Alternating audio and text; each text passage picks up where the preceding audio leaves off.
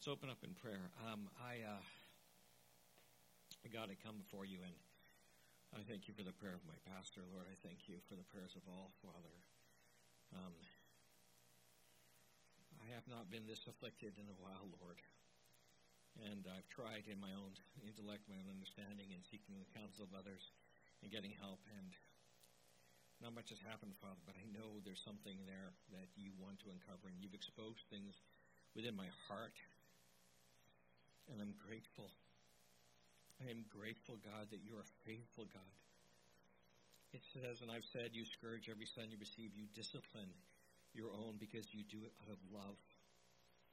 So, Father, I pray that you have your good work in whatever way that looks, Lord.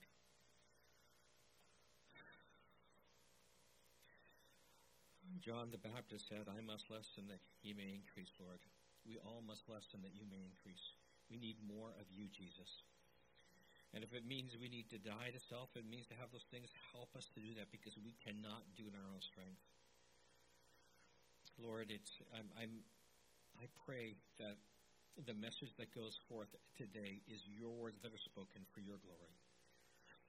That my brothers may be edified, that they may walk in the ways that you want, that I may also be edified by the words that you speak through. We want you to get all the glory. We want your glory to fall upon the entire earth. So have your way in all things. Bless each one here with more of you, because there is no greater blessing than more of you. More of you, Jesus. More of you. We need more of you. In Jesus' name, amen. So we're going to go to 1 Corinthians chapter 15. And this one is a whirlwind. There are 58 verses. So I'm not sure I'm going to be able to cover all of it, but I will do what I can. First, let's start with verses 1 and 2. Moreover, brethren, I declare to you the gospel which I preached to you, which also you received, and in which you stand, by which also you are saved, if you hold fast that word which I preached to you, unless you believed in vain. So, most of you should know that the word gospel is where we get the word evangelism from. Okay, from the Greek evangel. In 1 Thessalonians 2:13, for this reason we also thank God without ceasing, because when you received the word of God, which you heard from us, you welcomed it not as the word of men, but as it is in truth the word of God, which also effectively works in you who believe. So that's the gospel that Paul preached them. It's an effective gospel, okay, that shows the work of God in their lives, okay? So the other part, he says, if you hold fast. The Greek word is katecho, K-A-T-E-C-H-O. That hold fast means to be stuck, adhere to. It does not mean something that's transient. It means you are steadfast. And so the part here that Paul's talking about, if you hold fast, which also means that if you don't hold fast, you really didn't believe. You believed in vain. So one of the things that we believe here at this body is we really believe that we have to hold fast. That's why we gather together. That's why we press in. Okay, and you have to continue. It's not a path where you can plateau. You can't just coast. You can't be comforted. You have to cling to. You have to continue to press in. Verses 3 and 4. For I delivered to you, first of all, that which I also received, that Christ died for our sins according to the Scriptures, and that he was buried, and that he rose again the third day according to the Scriptures. We all know this. This is not something that's surprising for those of us who are believers. You've heard about this over and over again, okay? So, the very center of the gospel is that Jesus died. It's critical. We all know that. That he died is core belief. There cannot be a believer in Jesus Christ without believing that he died. Okay? It's not an opinion. Okay? It's nothing really open to discussion. Okay? It's the very center. It's the foundation of our belief. Okay? How did he die? He was crucified. We use the word excruciating, and we talked about that, means pain of the cross. And I remember reading back in the 80s in the American Journal of the American Medical Association, they actually had an article talking about the kind of suffering that a human would have encountered on the cross. Okay? And specifically speaking about the crucifixion of Jesus. Edwards says, even though the Romans didn't invent crucifixion, they perfected it as a form of torture and capital punishment that was designed to produce a slow death with maximum pain and suffering. Okay? So, if you've seen the Passion, Mel Gibson's play, The Passion of the Christ, I actually got to see it. I had it for the pastor's opening before it was fully released. It was on my birthday in 2004. And it's almost unbearable to see the first time. And if you see it again, the amount of pain and suffering, one would think it's not humanly possible. It was the very fullest extent of what a human can go through. The fullest extent. Jesus was fully human. Okay? And it talks about, and as a physician, knowing about, what actually happened to the body when the nail didn't actually go through here. It actually went through the wrist right into the median nerve. And I've had median nerve damage from a fall, and that pain is incredible. I could not get any relief. And that's just one wrist that I was hurting. And this last week when I've been hurting and bothered by my back and my arms, and even tonight, especially during worship, there was a time when it seemed pretty intense. It does not hold a candle to the amount of suffering that Jesus did for us. Why did he have to suffer so much? Why did Jesus have to suffer that much? It was inconceivable. What did he have to die? Why did he have to die that way? Why couldn't he just die? Because the penalty, the cost of sin was that great. The cost of our sin was that great. We underestimate, every one of us, myself included, we think our sin is not that big of a deal. What's the big deal? It's a big deal. Our sin is a huge deal. It's such a big deal that God had to send Jesus to die on the cross for our sins. And the more we get that, not to be like, woe is me, but the more we comprehend that, the more we can grasp that, the more gratitude we can feel. The purpose is to say, wow, thank you. Thank you, Jesus, for what you've done for me. So the point is to see that when he did that, and those of us who are doing the Pursuit of God study, last week talked about the veil. That's what tore the veil. There was a block. We were spiritually dead. And at that point, when he died, he opened a way for us to get to God. Okay? Look at Isaiah chapter 53, 3-5. Talking about the character of the suffering servant. He is despised and rejected by men, a man of sorrows and acquainted with grief. And we hid, as it were, our faces from him. He was despised, and we did not esteem him. Surely he has borne our griefs and carried our sorrows. Yet we esteemed him stricken, smitten by God, and afflicted. But he was wounded for our transgressions. He was bruised for our iniquities. The chastisement of our peace was upon him, and by his stripes we are healed. We are healed. So everything that, and Paul's mentioned that to the Corinthians because he wants them to know, and it's the same thing why it's mentioned in Scripture. We need a continual reminder that his crucifixion was necessary for our healing, our wholeness. And they talk about on the cross, okay, at that moment, the Father turned his face away from Jesus because he became, for a moment, the enemy of God.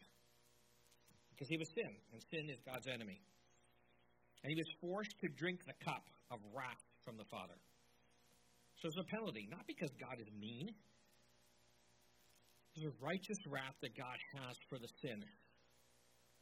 He's angry at sin, angry that his creation is so blemished, angry that something so beautiful that he gave for the benefit of all the creatures, but especially for mankind through Adam and Eve, was so marred. And then I look at myself, and I think of what I've done, how I've marred his creation, how I've marred what he's done. And I realize that, yes, there's sin that I could receive by being a son of Adam, but there's my own sin that's enough to condemn me. That cup of wrath that the Father has for me was borne by Jesus. And Clark says here, one drop of this cup would bear down thy soul to endless ruin. And these agonies would annihilate the universe. He suffered alone. For the people there was none with him, because his sufferings were to make an atonement for the sins of the world, and in the work of redemption he had no helper. The Father turned away. He was alone. Jesus alone bore all that. Paul is communicating that to Corinthians and to us. So, the other part that they talk about that's really important is, he says, he was buried. Let's go back and pull up that last verse, not from Corinthians, but 3 to 4, in 1 Corinthians 15, 3 to 4. He was buried. You don't bury a live person, you bury a dead one. When you bury a live person, you're in trouble. And we've seen that where people have happened. But he was clearly buried and died. And the victory was when he was rose again. So,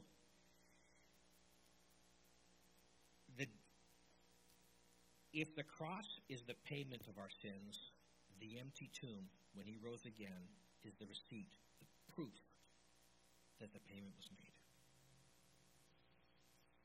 Okay? You needed to have both. So at the time of the cross, as we talked about Friday, they used the term Good Friday.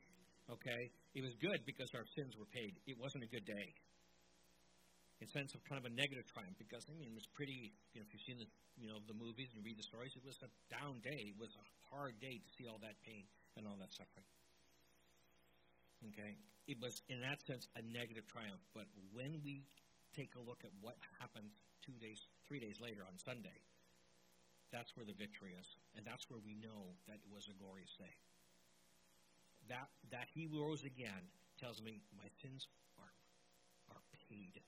But it also tells me something else, and we'll talk more about the resurrection. So you all understand when they talk about 3 days, it was Friday afternoon, all day Saturday, and then Sunday. It's not 3 24-hour periods, not 72 hours, but 3 days.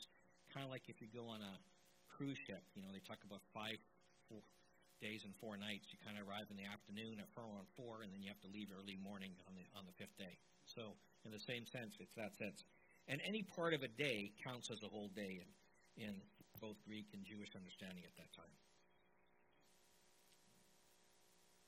Okay, let's move on to the next, verses 5 to 8.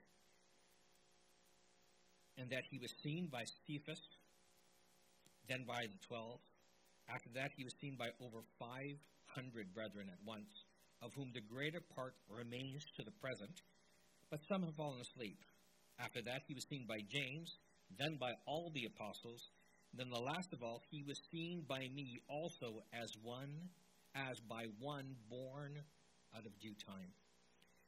So the Cephas, obviously talking about Peter, and Paul makes special reference to the fact that Jesus met with Peter. And we get to read in the Gospels that he specifically talked with Peter by the shore. There was a special time where he had to know that Peter, who denied him, was redeemed. And he talks about that he was redeemed.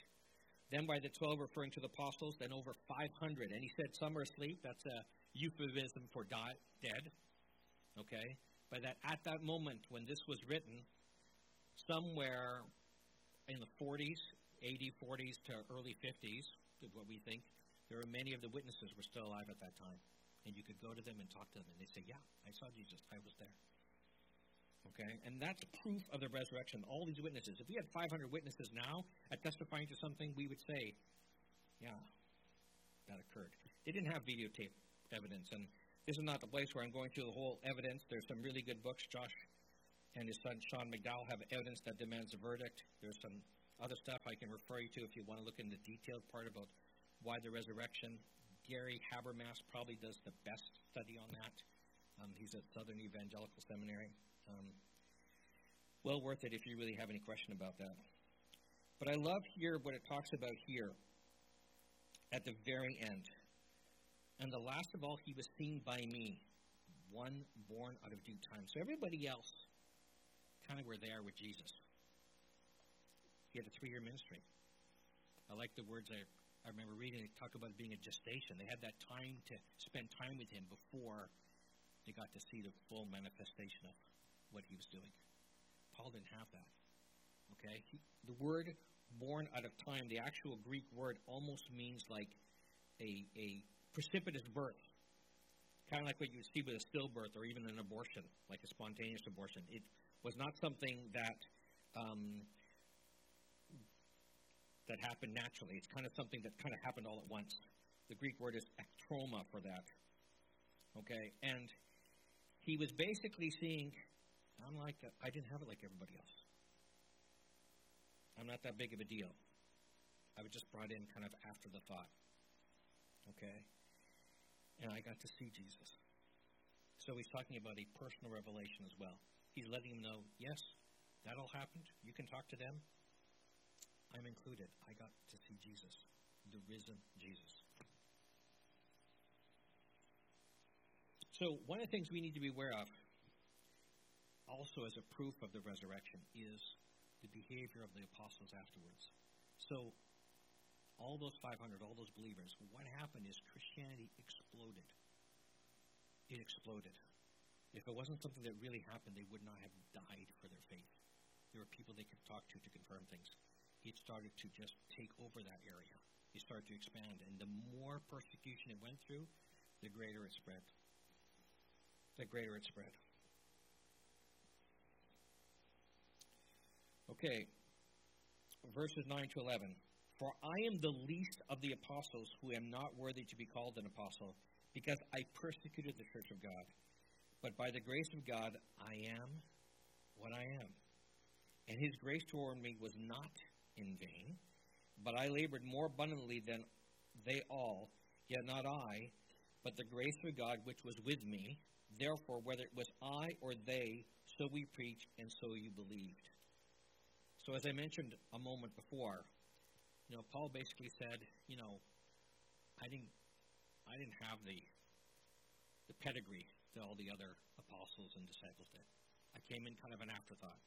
And he's basically saying, I don't have the pedigree that everybody else has. I'm not that big of a deal. And he's saying, I'm the least. I'm an apostle, but he's really trying not to draw attention to himself.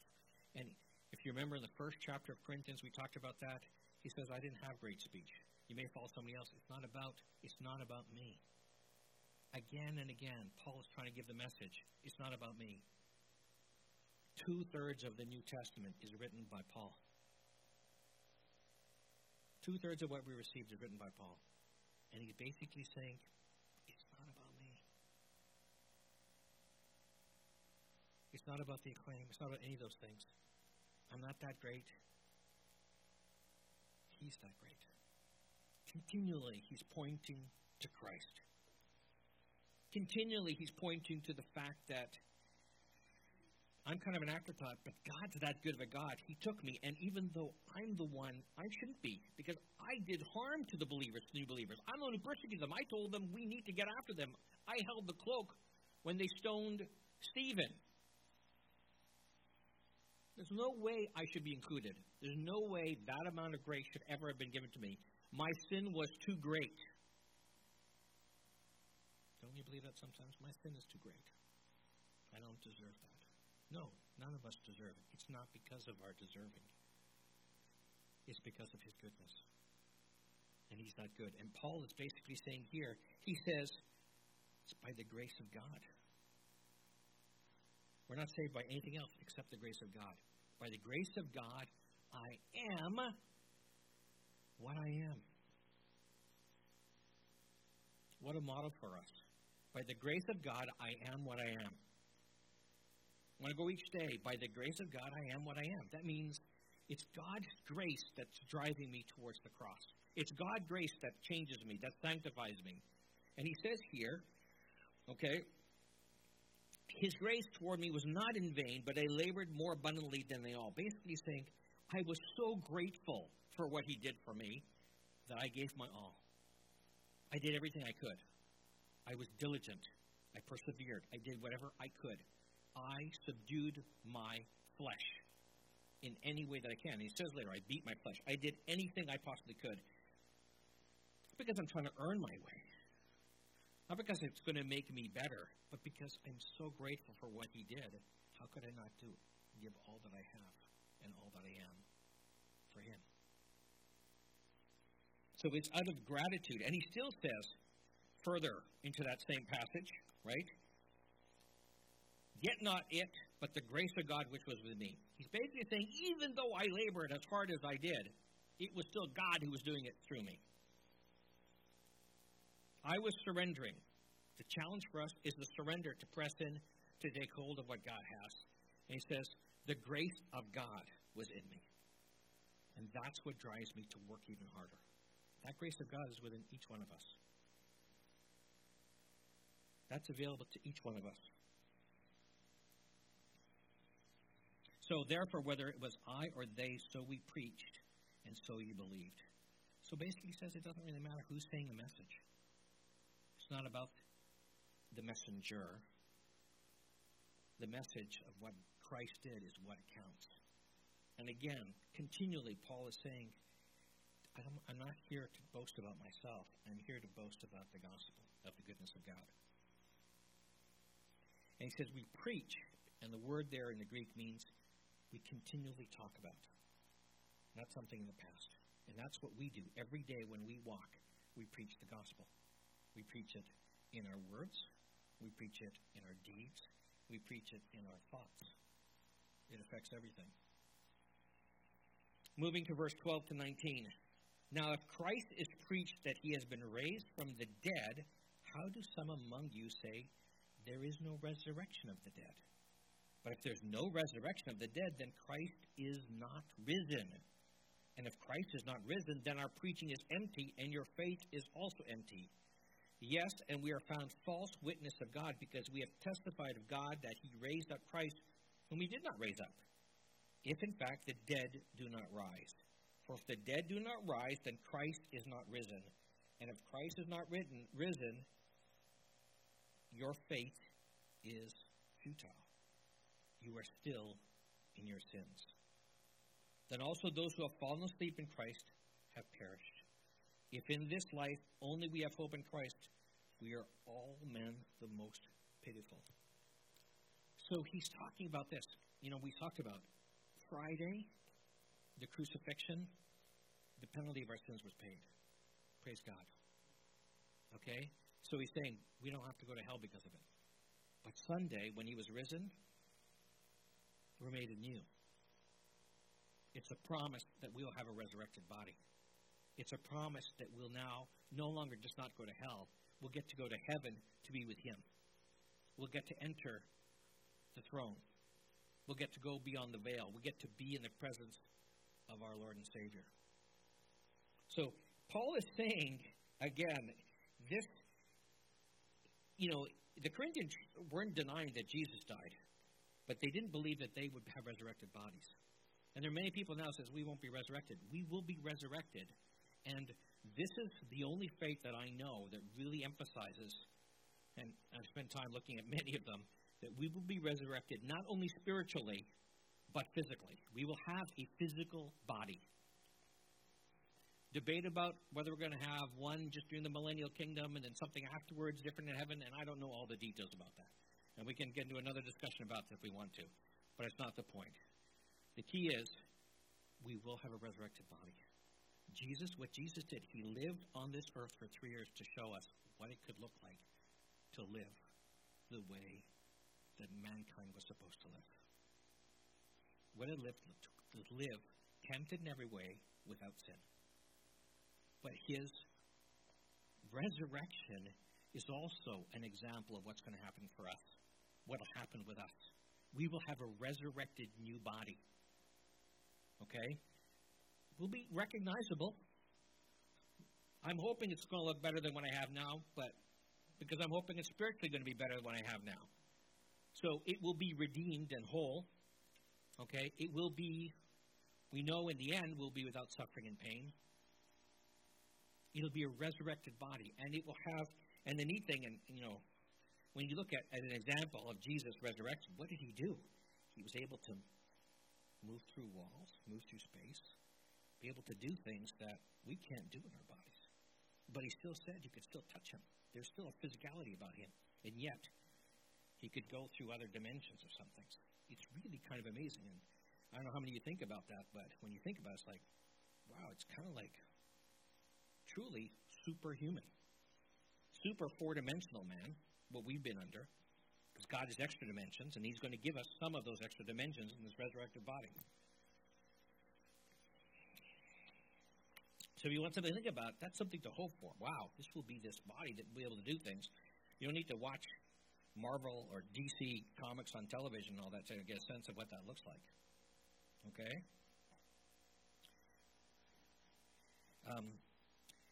I want to emphasize this, and he mentioned this again. He says, if Christ is not risen, your faith is futile. You are still in your sins. So, if there's no principle of resurrection, then Jesus did not rise from the dead. If Jesus did not rise from the dead, then death has power over him and defeated him.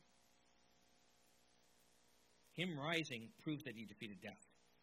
If death has no power over Jesus, if death has power over Jesus, he's not God. If Jesus is not God, he cannot offer a complete sacrifice for sins. If Jesus cannot offer a complete sacrifice for sins, our sins are not completely paid for before God. If my sins are not completely paid for before God, then I am still in my sins. Therefore, if Jesus is not risen, he was unable to save. Him being risen is critical.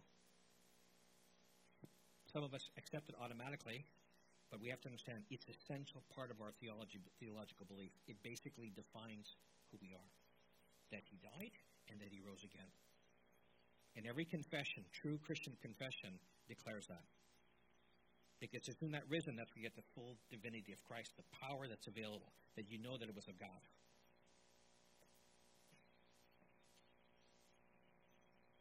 And that's what he says, in this life only if we have hope in Christ, and we are all men the most pitiful. That means everything you've done in this life as a Christian, it's almost, and he's talking to people who suffered and died, it was almost a joke. There was a promise they had, a promise that their suffering was not in vain. Their suffering was not in vain. It's not just the penalty of death, it's also the suffering. The stuff that the walk of the Christian life is partly based on the promise we'll have in heaven. The trust that we'll have that this will not be for naught. This is preparing us. The suffering we go through that conforms us to the image of Christ prepares us to receive what we're going to have in heaven. Prepares us to receive what we'll have in the resurrected body, that we'll know how to deal with that. It's kind of our training ground, if you want to say it, to prepare us for what we're going to need there. God knows that. He's not wasting any time. He's not wasting any moment that he's doing in our lives. He's doing it for a reason, to make us more like Jesus, which will get us more ready for heaven. We're not ready for heaven in our own flesh. There has to be a change in us. The sanctification is part of that process. The risen body is what the status will be when we're there. We'll need that to be there in the throne of heaven, because that's an extra-dimensional throne. So, the divinity of Jesus rests on the resurrection of Jesus. Look at Romans 1:4. The sovereignty of Jesus rests on the resurrection of Jesus. Romans 14:9. The justification rests on the resurrection of Jesus, Romans 4:25. Our regeneration rests on the resurrection of Jesus, 1 Peter 1:3. And our ultimate resurrection rests on the resurrection of Jesus, Romans 8:11. Charles Spurgeon says, the fact is that the silver thread of resurrection runs through all the blessings from regeneration onward to our eternal glory and binds them together. The reason I mention this is to understand that all of this has meaning and purpose together. There's consistency and uniformity. It actually flows well together. We just have a hard time grasping and understanding it. So we need the Holy Spirit. Moving on to verse 20 to 23. But now Christ is risen from the dead and has become the first fruits of those who have fallen asleep. But since by man came death, by man, also came the resurrection of the dead. For as in Adam all die, even so in Christ all shall be made alive. For each one in his own order. Christ, the first fruits, afterwards those who are Christ's at his coming. Okay? First fruit, the Greek word for that is aparche, aparte, A-P-A-R-C-H-E. Okay?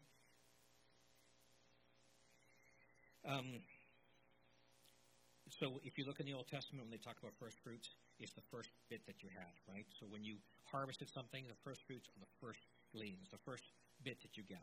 And you offer the very best. The first fruits are the very best that you first reap. You pick the best stuff first. Okay? And so Jesus was the best first. He was the first fruits. Okay. When he rose from the dead, at that time, after Passover, was the beginning of the feast of the first fruits. So after the Passover, after the Seder, they had the feast of the first fruits. So his resurrection was also symbolically within Jewish culture, the first fruits. And so he talked about by man, he's referring to Adam. So through Adam we all died. In Christ we are all redeemed, all saved. So we were under sin, under the headship, the authority of Adam. After the death and resurrection of Jesus, and when we accept him, we are now under the authority of Christ. Actually, all of humanity is under the authority of Christ. The question is whether they get to be in his presence through Jesus or not. It's a rejection that each person has to make. It's not like Christ hasn't made himself known. It's either special revelation, where they've preached it, and one of the things we're to do is to share the message. That's why I'm going where I'm going in a couple of days. But also to general revelation, like it talks about in Romans. Look at creation. You know this couldn't happen by accident. They may talk about it happening by accident, but there's no way. There is a creator. And if there's a creator, there's somebody we're held accountable to. It behooves us to find out what that creator expects of us. So, when will we be resurrected? The word here is the Greek word parousia, P-A-R-O-U-S-I-A. And that's something that we all talk about as the second coming. Okay, his return, the coming, when he will split the Mount of Olives. That parousia, when he comes, that's when we'll have that glorious time. That will be the end when he delivers, and he's gone ahead to me to that verse. Yes, thank you. 1 Corinthians 15, 5 to 28.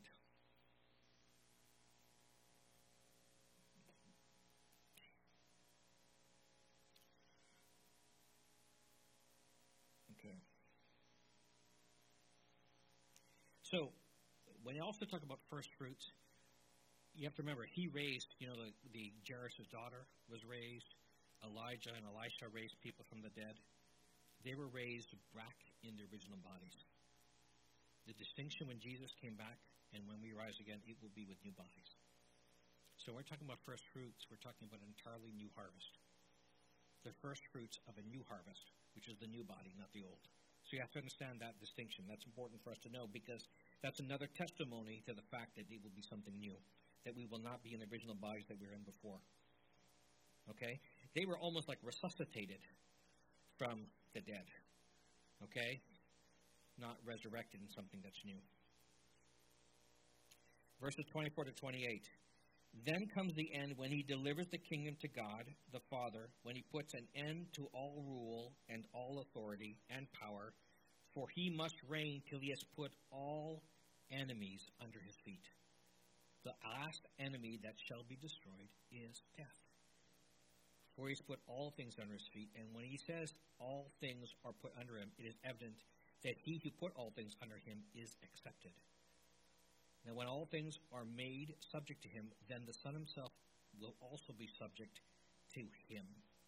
Then the Son himself will be subject to him who put all things under him, that God may be all in all. Well, that's a lot there. So, Ephesians 1:10. If you can pull that one up, Rob, or you can look at it.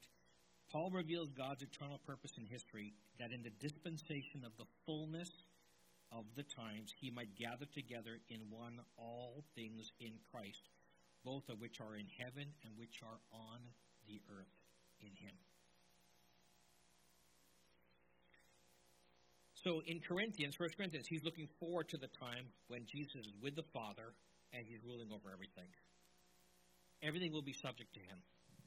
Everything will be under his feet, and he will defeat death, because at that time, when we're before him at the Parousia, there will no longer be death. Death will be defeated. Oh, death, where's your sting? We will not die. We'll be with him in eternity. There will be a resurrection for all. Everybody's going to be resurrected, either to life in heaven or forever separated in hell. That's the hard part, but that will happen. There is going to be eternity for all. Some say they won't, they'll perish, but there's going to be eternity. And he talks about that. Everything will be under his authority. Everything. The placement of where that will be will depend on what we do with what he said.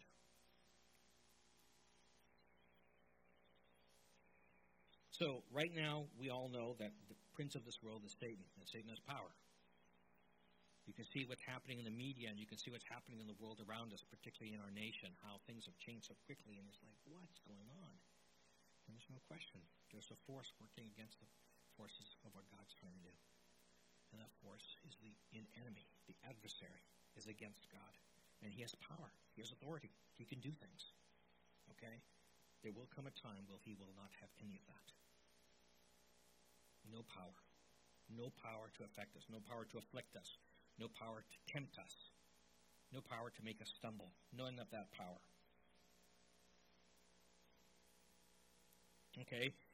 But he also, one of the things he'll be putting under will be death. He says, in raising Christ from the dead, God has set in motion a chain of events that must culminate in the final destruction of death. And thus of God being once again, as in eternity past, all in all. One of the things we have a hard time, God exists in the now. Everything is now to him. Time is his construct. He made it. He doesn't exist within it. He uses words like past, present, and future for our benefit. He says, I am what I am. He exists in the now. So, in a way, this may blow your mind a little bit, but really means that before I was born, he knew. He knew me. You know, David says he knew me in my womb. He knows each one of us in utero, baby, infant, child, teenager, adult, mature person, married, old person, dead, in heaven, now. It's all now. It's not like he's waiting for us. It's all now. It's all now. It's all now. He enters points of time all as now. That's part like, wow, it's hard to figure out. It really is hard to figure out. Because we see things linearly, sequentially. Time past, thinks of things in the future, living in the present. To him, it's all present. It's all present. And the more we can be present, the more we're like his nature. The more we can be present, the more we're like his nature. Not worrying about the future. God doesn't worry about any future. There is no future to him. Not worried about the past. There is no past in that sense to him because it's all now.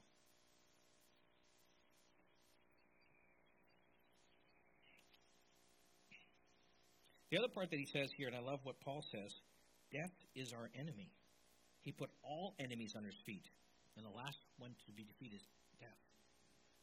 This sin, this affliction, this things that we have, this perishing of our body, that is our enemy. That's because of the consequence of the fall. That was not how Adam was at the beginning. That's our enemy. Everything that we see when we suffer, our physical bodies fail us, that's our enemy. That will be defeated. Praise God. We won't be suffering anymore.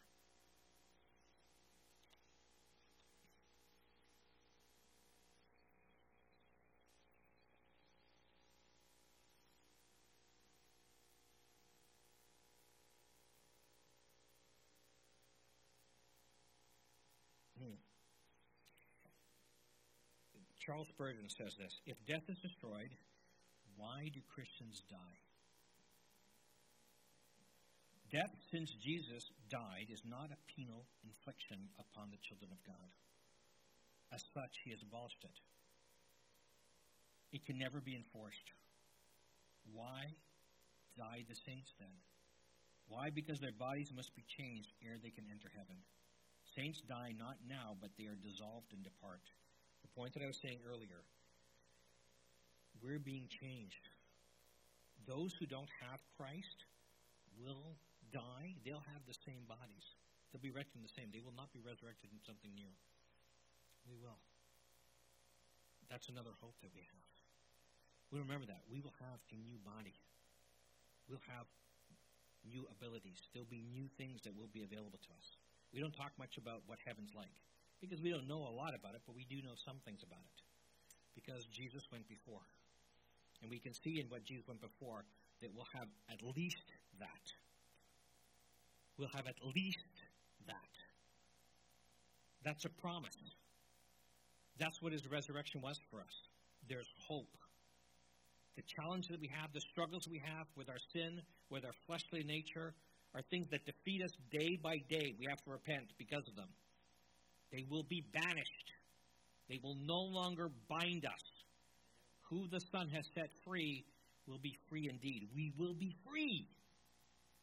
So don't despair.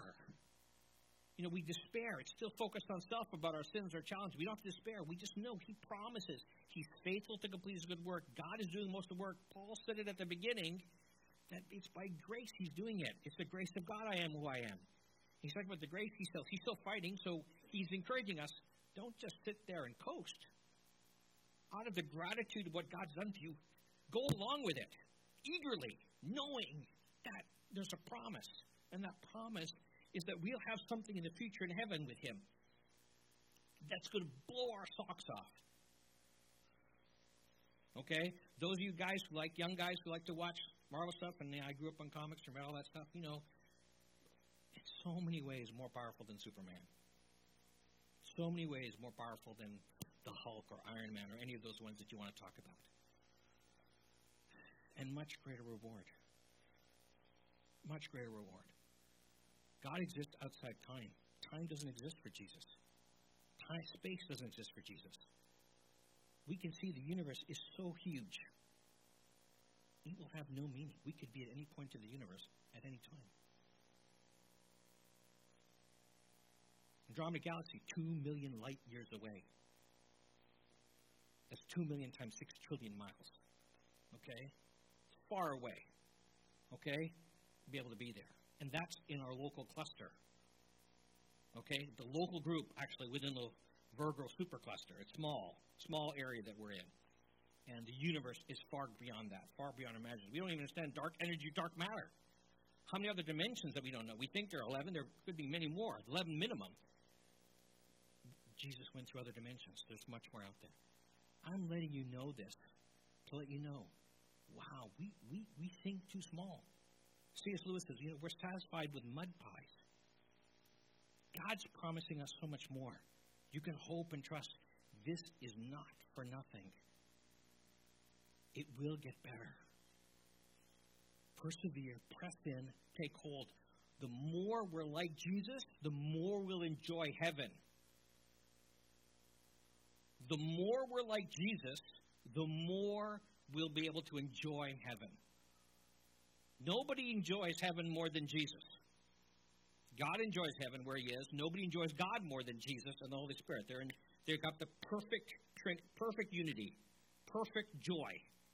It's out of that joy that they came to earth to save us. Perfect joy. Perfect. And the more we're like Jesus, the more perfected our joy.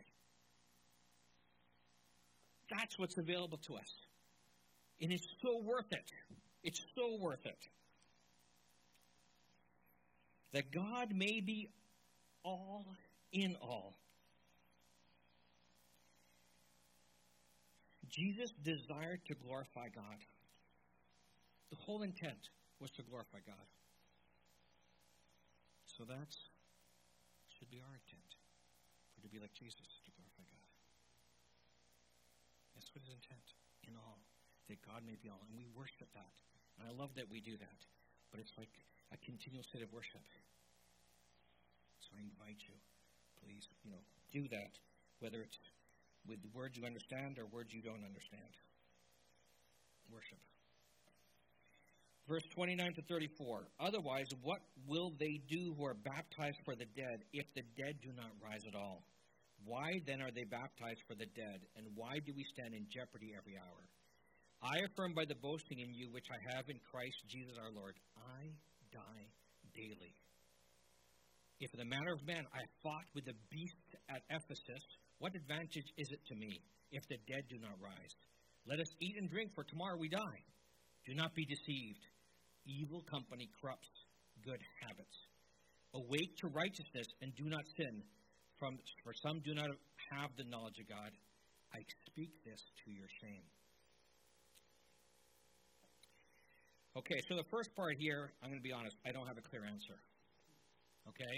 And that whole idea of baptism of the dead, there are the Mormons who believe that, and that's why they want to know their genealogies. We definitely don't believe. We believe that once you die, you die. You can't get into heaven after the fact.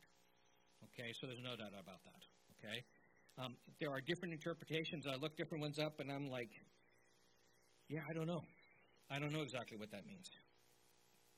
Okay? There is some pagan customs they had at that time talking about baptism of the dead and what they did. And you have to realize the whole Corinthian church, what's going on is they understood some things of the gospel that Paul preached, but they were also introducing things from the culture and the local culture.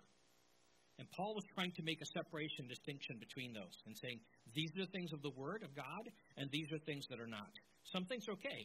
If you don't know about it and you eat the food from the temples, don't make a big deal about it.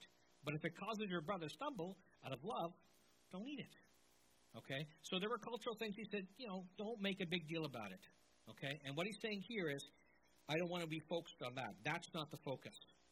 The focus needs to be about, I need to die daily. And so he goes on to the next chapter, or next part of that, of those sentences, saying, look, and why do we stand in jeopardy every hour? Why are we going through the suffering, the persecution? Okay, he talks about the beast in Ephesus. If you go back and you look in the book of Acts, it talked about going to Ephesus, and there's the Alexander, the silversmith, who complained, and they went against them because they had the temple of Diana, and because people were coming to Christ, they were no longer worshiping the idols. The silversmiths were losing money, and they weren't happy, and they tried to go after them. And I've been to Ephesus, and they have this huge auditorium, like over 20,000 people could be in it. Stuff that we'd see for our games here, and they were all going in there, talking about how great Diana is. So we think at the beast they're talking about the humans there who are doing it, because we don't have any evidence there was any games with beasts or anything like that in him. There was no, that didn't happen in Ephesus. But the other point he's referring to is, let us eat and drink, for tomorrow we die, is a reference to an old Jewish custom at the time when the Assyrians came in, and it talked about during that time they basically said, let's just go eat and forget it. We're going to die anyways tomorrow. Let's go just party now. And a lot of people have that attitude now. Well, we're going to die tomorrow, so let's just eat and party and have fun while we can. Or they think, hey, we'll go to hell, I'll be with my buddies, and we'll party in hell. Yeah, that ain't going to happen. You'll be alone in hell. Other people there, you'll be separate, alone. Be cold and dark. It's definitely not going to be any party. We don't do enough about it because so much in the media in the last 50 years have made hell this party place. Okay, this fun thing. Okay, God's a killjoy and the devil's a party guy. So I'd rather hang with him. That's not what it's going to be. Every desire that you have is going to be done in the worst possible. You want money, it'll be, and Spurgeon talks about it, Bunyan does, if you want to say sense, it'll be poured into you until you can't take it anymore. You have money in your mouth, down everywhere, on top of you, until you're smothered by it, killed out by it. So it'll be corrupted in the worst possible way. It'll be how the cheat of the devil is. Nothing is satisfying. It's just the cheat of our sin. Whenever we sin, it doesn't leave anything satisfying. There's nothing satisfying. That's the nature of hell. It will be always anguish. Okay? And so what Paul's talking about is who you hang with makes a difference. So if you're around people and associates who are basically having a devil may care attitude, as we say, who don't care, it's going to affect you. If you're hanging around people who believe certain things, it's going to affect you. Evil company corrupts good habits. When I'm around people that are of the world, it affects me negatively. I wish it didn't. I wish I wasn't influenced by it. I am. I am affected by it. Praise God, I spend time with Him. It helps me, but I'm affected by it.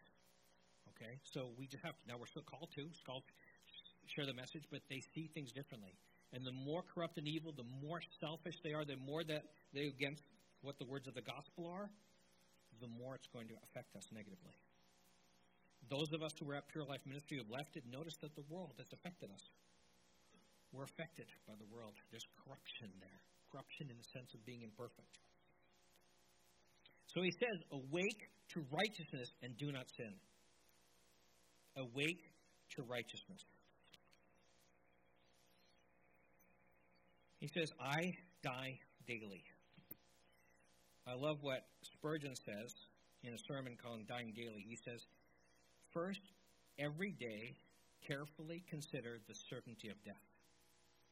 Second, by faith, put your soul through the whole process of death. Third, hold this world with a loose hand. Fourth, every day seriously test your hope and perseverance. And experience. Not perseverance. Experience. Next, or fifth, come every day, just as you did at conversion, humbly at the cross of Jesus. We sing that song, May I Never Forget the Wonder of the Cross. Sixth, live in such a manner that you would not be ashamed to die at any moment.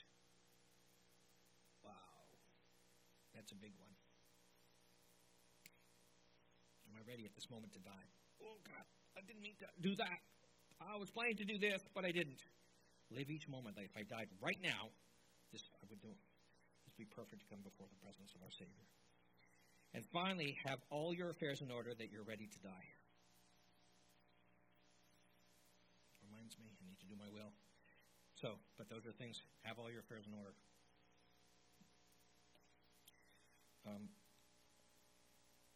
Okay.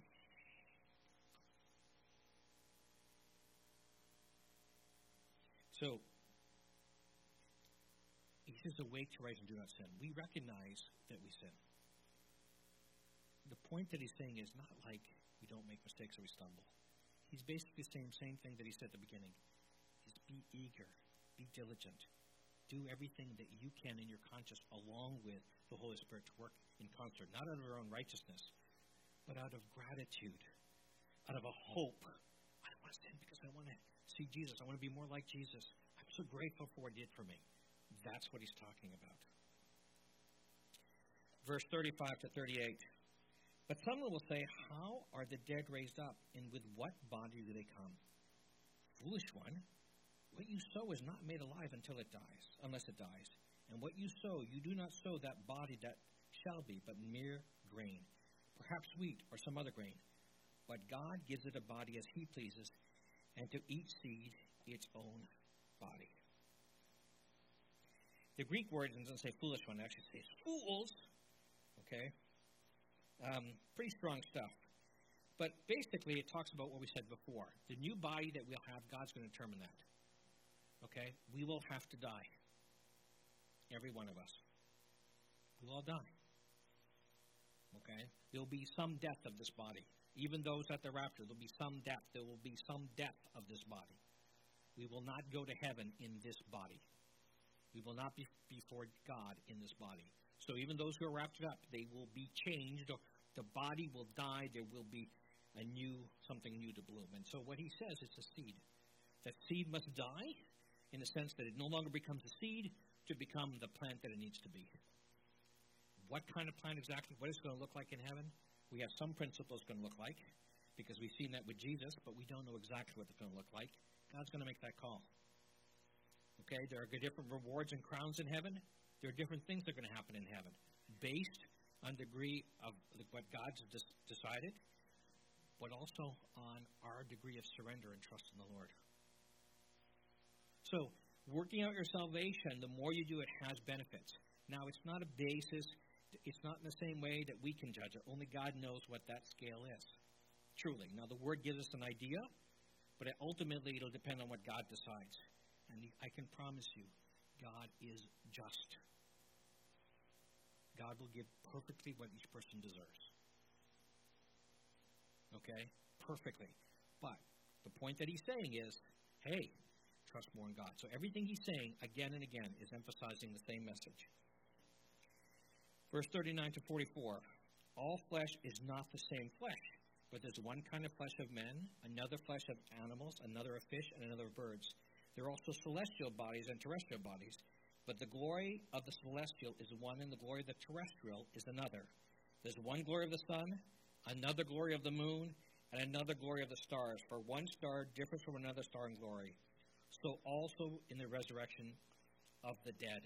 The body is sown in corruption, but is raised in incorruption. It's sown in dishonor, but raised in glory. It's sown in weakness, it is raised in power. It's sown a natural body, it is raised a spiritual body. There is a natural body and there is a spiritual body. Paul is re-emphasizing the same point that I mentioned earlier. Again, he's saying it's not going to be, different things have different things. It's going to happen. So humans are going to, in the new body, is going to be different. Everything is going to be recreated. Everything's going to be different in heaven. So even the animals, the trees, the world, the creation, everything that we see is going to be transformed according to how it's designed and what it was supposed to be at the beginning, but even something greater. That's the difference. There's a way that God made creation, and the whole idea of what Jesus did, it actually makes things better. So it's going to be better than it was at the Garden of Eden. It's going to be better than it was at that time. All of creation is going to change. And how they're going to be manifest, God's going to determine that. And some of it's going to be the suns, stars, the universe that we talked about, and I just explained about the local group and the Virgo supercluster and all the galaxies. That's going to look different, even that, but better. But it's going to have something related to what it was like. Just like fish. There'll be fish, but they'll be different. Things will be different. Okay? So it's a promise that something will be there. If you're wondering if your pet poodle is going to be in heaven, maybe, but it'll probably be different than what you think. Okay? Maybe different than what you think. Okay? So, one of the things Trapp says, some say, all flesh is not the same flesh. It's possible that only humans will be, because of being flesh, will raise up in heaven. Randy Alcorn's written a good book on heaven if you want to read more about it. He thinks there are going to be animals in heaven. I'm not sure there will be or not. They won't be the same as they were now. Okay? But God's going to give down. His priority is going to be with us that he has a relationship with. But it does talk about the lion will lay down with the lamb, so there is some illusion there will be something there. We think it's more than symbolic. We think it's going to mean there are going to be some kind of other living beings of some type there. We know angels will be there. We know humans will be there. The other part is still unclear. It's still unclear. So, incorruption triumphs over corruption. Glory triumphs over dishonor. Power triumphs over weakness. Spiritual triumphs over natural. Raised in incorruption, raised in glory, raised in power. Okay? The Trapp says, 3 glimpses of the body's glory was seen in Moses' face, in Christ's transfiguration, and Stephen's countenance. So you remember when Moses, when his face came with the Shekinah glory, and Jesus, the moment of transfiguration, and when Stephen was there when he was being stoned. If you want to get a little sense of that, Scripture gives us a peek of what that looks like. That it will be something, when Moses' glory, when the Shekinah glory of God came down with him, it was amazing. It will be truly glorious. We don't talk enough about how beautiful heaven will be, and how it will be changed, and how amazed we'll be. Our socks will be completely blown off. We can't imagine how nice it'll be. Verse 45 and 49. And so it is written, the first Adam became a living being, the last Adam became a life-giving spirit. However, the spiritual is not first, but the natural, and afterward the spiritual. The first man was of the earth, made of dust. The second man is the Lord from heaven. As was the man of dust, so also are those who are made of dust. That's us. And as is the heavenly man, so also are those who are heavenly. And as we have borne the image of the man of the dust, we shall bear the image of the heavenly man. Further thing, basically saying the same thing that we've been saying. We will be like Christ. We're born like Adam. We'll have a physical body. We're going to use a spiritual body. We'll be like how Christ will be. He's emphasizing that again and again. Philippians 3:21, who will transform our lowly body that it may be conformed to his glorious body, according to the working by which he is able even to subdue all things to himself. So there's a promise. Verse 50 to 53. I'm almost done, so I'm just going to go just a little over.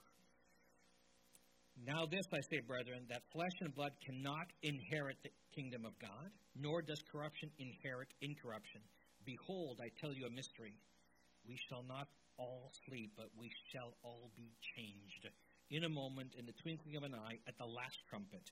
For the trumpet will sound, and the dead will be raised incorruptible, and we shall be changed. For this corruptible must put on incorruption, and this mortal must put on immortality. As I emphasized before, we can't enter the way we are now with our flesh and blood. When he means flesh and blood, he means this natural body. Okay? It has to be something that's new. Okay? This body is corrupted in the sense that it's frail and will break down physically. That's what he means by corruption. It will be a body that will be eternal. It'll be an eternal physical body that won't break down. The cells will multiply. I mean, I can go through all that stuff and going, okay, that means all telomere things, it won't degrade and all that stuff. What happens? You won't get all that buildup in the endoplasmic reticulum and all that stuff. None of that will happen. It'll be a perfect body. All the stuff that we see, a degradation of the body, won't happen. You won't need me. You won't need me at all. Praise God. So, this is something they could not research or know. I said, tell you a mystery. Whenever you hear the word mystery, it means it's a revelation from God. God reveals it. Paul had a mystery that he revealed to them. They couldn't figure it out. Okay? He is talking about all will be changed. That point is when we talk about the rapture at that time, they'll be changed. That means their mortal bodies will die at that moment and there'll be a new body. So I don't know how that'll happen.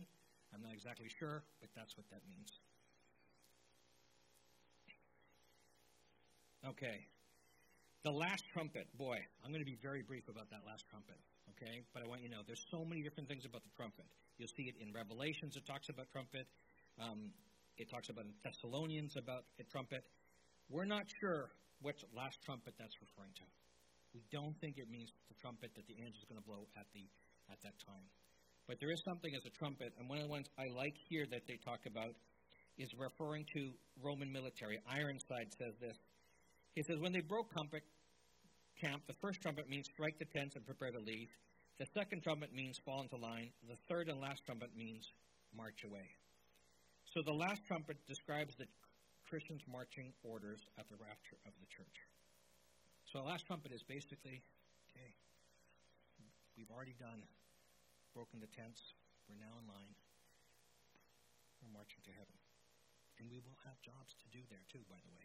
I even got into that. Okay, heaven's not just sitting on clouds playing harps. We will have jobs to do. There will be work, but it won't be burdensome. It won't be tiring. We'll have work. What's that going to look like?